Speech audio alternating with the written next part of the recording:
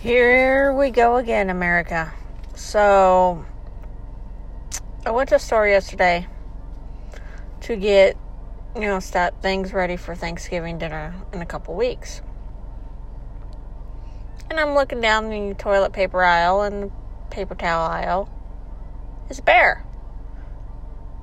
So I'm like, oh, shit. Here's the hoarding again. The mass hoarding is starting, part 2. People are hoarding toilet paper and paper towels. I get maybe hoarding food, but not toilet paper, paper towels.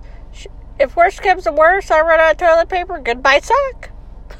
Socks can be washed. Or there's called bidets, wash rags.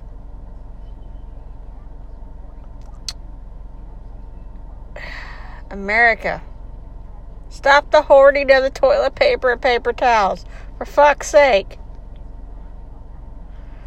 There are other ways to wipe your ass. And this has been your addition to Computer Chick Productions podcast. Make sure you check me out at youtube.com/Computer Chick, Computer Chick _ on Twitter, Computer Chick Productions on Instagram, Computer Chick Productions on Facebook, and make sure you like, subscribe, check out my other content. Thank you, and have a nice day.